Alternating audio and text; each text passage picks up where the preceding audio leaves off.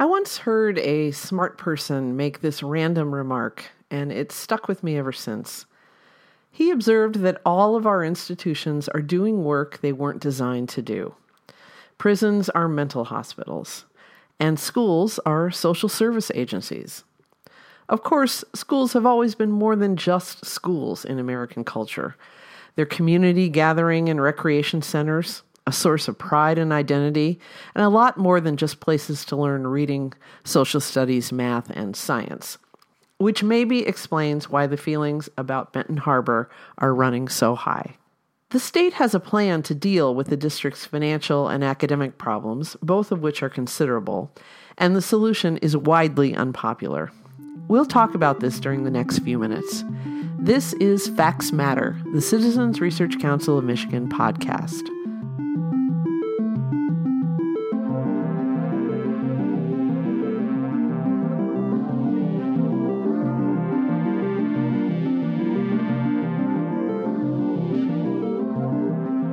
I'm Nancy Derringer, Communications Director for the Research Council, and in this podcast we look at Michigan through a policy lens.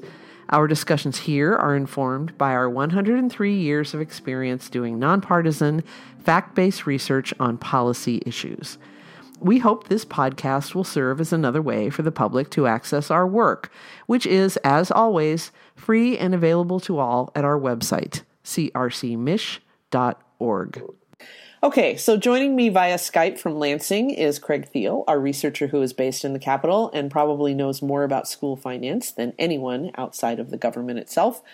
Craig, let's take a look at the fix that Benton Harbor area schools finds itself in.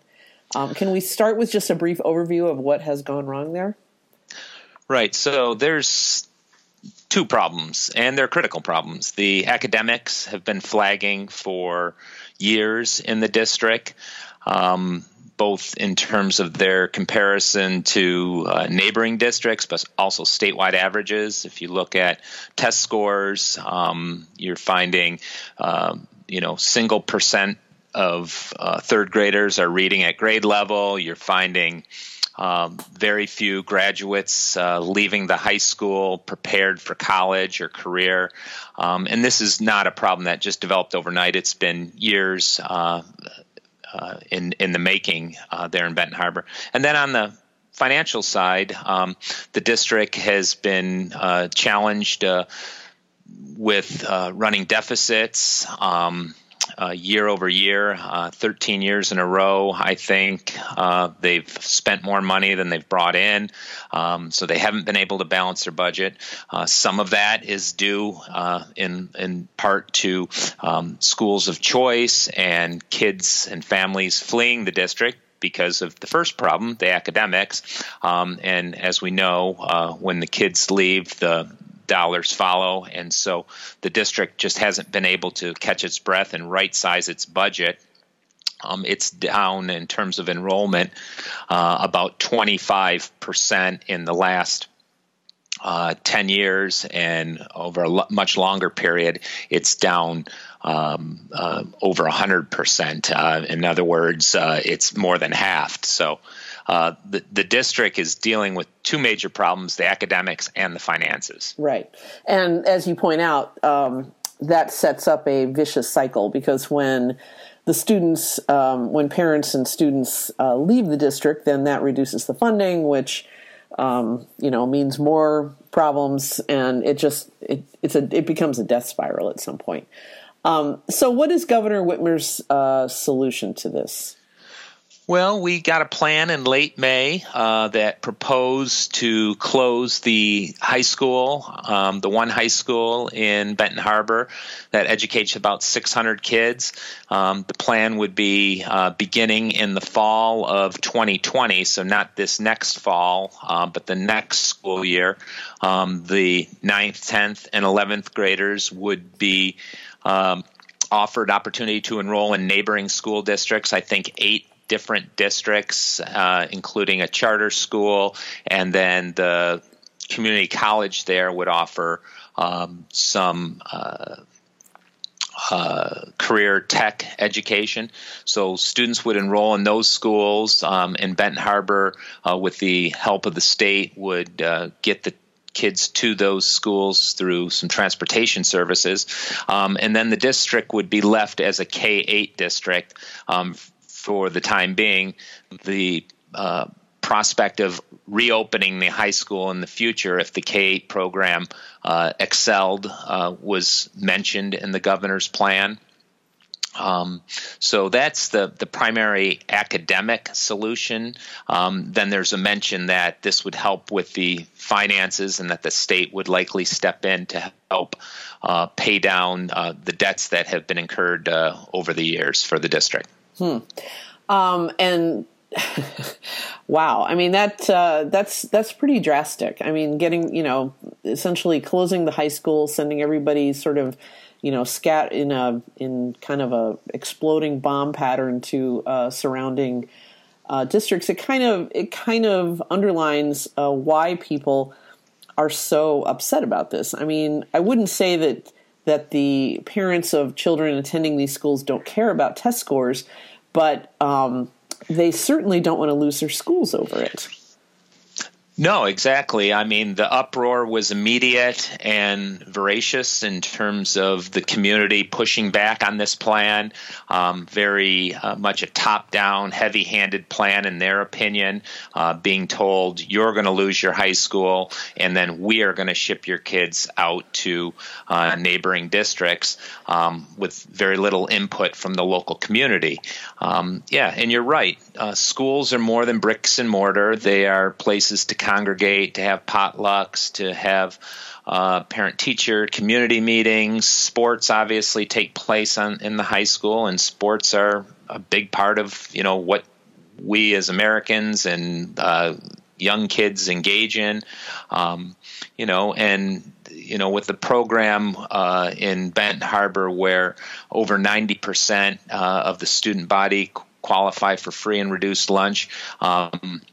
Schools are also serving a major nutritional component in their lives, getting breakfast, lunch there. I imagine there's programming in the summer to address some of the social needs in the community. So closing the high school isn't just closing the educational opportunities for those kids, but much larger community services as well as nutritional services that are offered in schools. Right.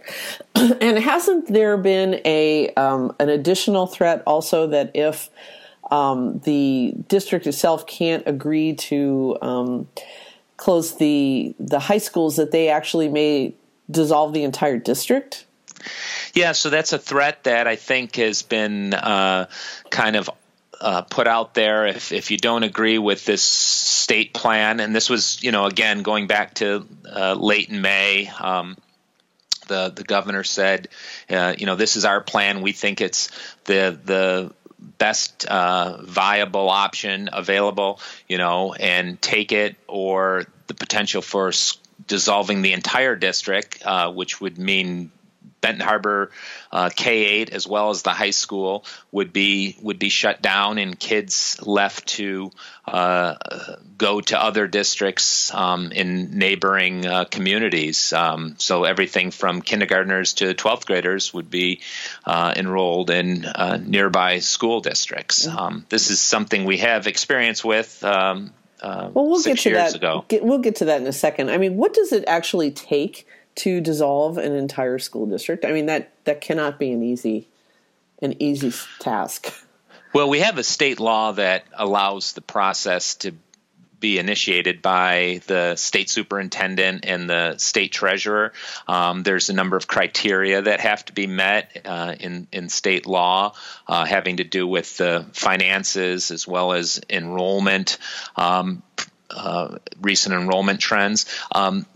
The motivation for the dissolving a school district is almost entirely financial and not academic. So there's no academic measures that would trigger a dissolution. They're all financial.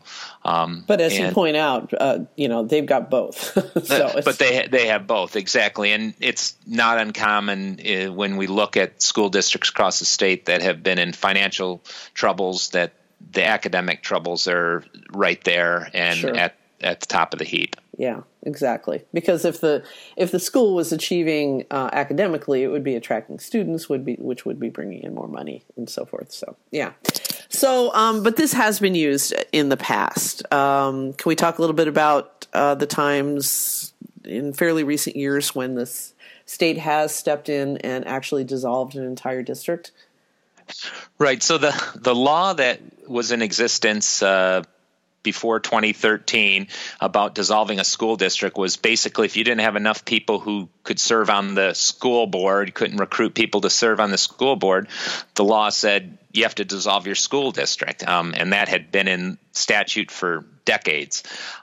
In the spring of 2013, there was a number of school districts in the state, a handful, I should say, that were in real financial trouble, including Benton Harbor, but also Pontiac and in Oakland County, then Buena Vista in Saginaw County, and then Inkster and Wayne. And the state lawmakers were faced with what to do about these financially failing school districts. They had deficits for years. The deficits were growing, and kind of in a active legislative expediency, the proposal was to draft a law to allow state officials to step in and dissolve a school district if it met these specific financial criteria. The law was written very specifically at the time to exclude districts the size of Benton Harbor and Pontiac, and written so it would apply very narrowly to smaller districts, and that captured this Buena Vista case and Inkster. And so the law was passed in late spring of 2013. In the summer of 2013, the treasurer and the superintendent did their review of the finances of those districts. And by the fall of 2013, for the 2013-14 school year, Buena Vista and Inkster school districts were no more in terms of educating students. The students were assigned to neighboring districts based on where they lived, and they went and got their education at those schools. And how did that turn out for those students? Do we know? Well, we don't. Again, this was a plan that was born out of legislative expediency. There wasn't any follow-up plan to evaluate and track those students. So we really don't know how they did. We do know that the school districts that they were assigned to, neighboring Buena Vista and Inkster, weren't that much better academically or financially. A couple of them were, I think, in Buena Vista's case, Frankenmuth school district took on some of the kids, and that district was in decent financial shape as well as better academically in terms of test scores. But Saginaw and Bridgeport Spalding were neighboring districts that were both in financial troubles and not academically superior to Buena Vista. Down in Inkster, same scenario. The options that were available to these kids weren't necessarily any better. So we don't know specifically if the kids performed better, but we do know that the districts they went to weren't materially different than what they had left. Interesting. Boy, this is a heck of a problem to inherit as a chief executive, this early in your term, because as you point out, this is a problem that has been years in the making. And, and I guess now it's Governor Whitmer's problem to solve. So we'll see what happens. Yes, exactly. And, Governor Snyder was dealing with this, and during his tenure, the district was under the emergency manager law. They took that out of the emergency manager law in November before he left office. The press release read that, the financial challenges of Benton Harbor are no more, and you can read into that what you want, but we do know that the district hasn't solved its financial problems, and Governor Whitmer has inherited this problem that's years in the making. Wow. Okay. All right. Where does it stand now? We're talking on Tuesday, June 18th. What is the status of the situation? The governor's plan was sent to the local school board there to approve or offer an alternative. The governor asked for a response by last Friday, and the school board responded saying, "We don't accept the plan. We're not closing your school. Here's our alternative," which doesn't involve school closure. It involves the state working with the district through both the Department of Treasury and the Department of Education. It asks for additional supports academically and financially. The details of that plan aren't very well spelled out, at least publicly, so we don't know specifically what they're asking for. So the governor, I think, and her team are weighing this to see, if they can accept the alternative plan or to come up with a compromise plan going forward. Okay. Well, as we so often say, more will be revealed. So thank you, Craig. This has been interesting. It's certainly a true dilemma, though, for the local boards in Benton Harbor. I mean, there's just no easy way out of this one. So thanks so much, and we'll talk next time. Goodbye. And that will do it for this edition of Facts Matter, the Citizens Research Council of Michigan podcast. Remember, the Council operates as a public resource, and all of our papers, along with blogs, op-eds, and other resources, are available for download on our website, crcmich.org. We operate as a nonprofit, thanks to Michigan's corporations, foundations, and generous individuals like you. If you'd like to make a donation, go to our website, crcmich.org, and click on the contribution button on the homepage. We also welcome feedback, which you can send via email to crcmich@crcmich.org. I'm Nancy Derringer, and until next time, I leave you with this observation by our founding president, Lent Upson. The right to criticize government is also an obligation to know what you're talking about.